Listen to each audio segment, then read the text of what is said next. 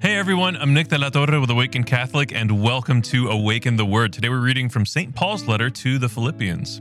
What does it matter? Just this, that Christ is proclaimed in every way, whether out of false motives or true, and in that I rejoice. Yes, and I will continue to rejoice, for I know that through your prayers and the help of the Spirit of Jesus Christ, this will turn out for my deliverance. It is my eager expectation and hope that I will not be put to shame in any way, but that by my speaking with all boldness, Christ will be exalted now, as always in my body, whether by life or by death.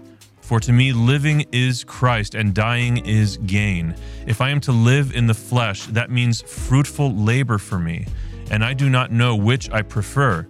I am hard-pressed between the two. My desire is to depart and be with Christ, for that is far better. But to remain in the flesh is more necessary for you. Since I am convinced of this, I know that I will remain and continue with all of you for your progress and joy in faith, so that I may share abundantly in your boasting in Christ Jesus when I come to you again. I love St. Paul. I think he is so powerful and beautiful with the words that he uses, and sometimes they sting, sometimes they're harsh. Like at the beginning of today's passage, he's literally telling them, all that matters is that Christ is being proclaimed. Even if you're doing it with ulterior motives, all that matters is that Christ is being proclaimed. And I really appreciate that as a very imperfect person myself, because let's face it, we are all imperfect. For me, in my case, I struggle with vanity. You know, I'm on cameras all day. I speak on stages. I speak in front of parishes, and it's like, man, do I have a hair out of place? And if you're listening on radio, the joke there is that I shave my head. I don't have hair. But I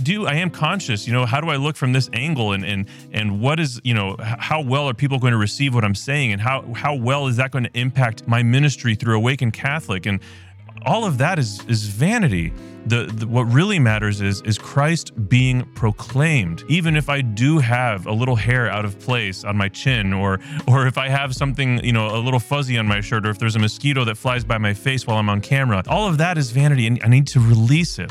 I need to release it, because what matters is for Jesus Christ, blessed be his name, to be proclaimed. And I need to do so even at the risk of humiliation, even at the risk of looking silly, of looking absurd maybe with my passion. I've worked at parishes where my passion was not understood by the rest of the parish staff. My invitation to you today is to fall more deeply, more radically in love with Christ, and to proclaim Christ in all aspects of your life, even at the risk of humiliation or a social death. I have been Nick. This has been Awaken the Word. And before you go, I just need you to know that Jesus loves you. Peace.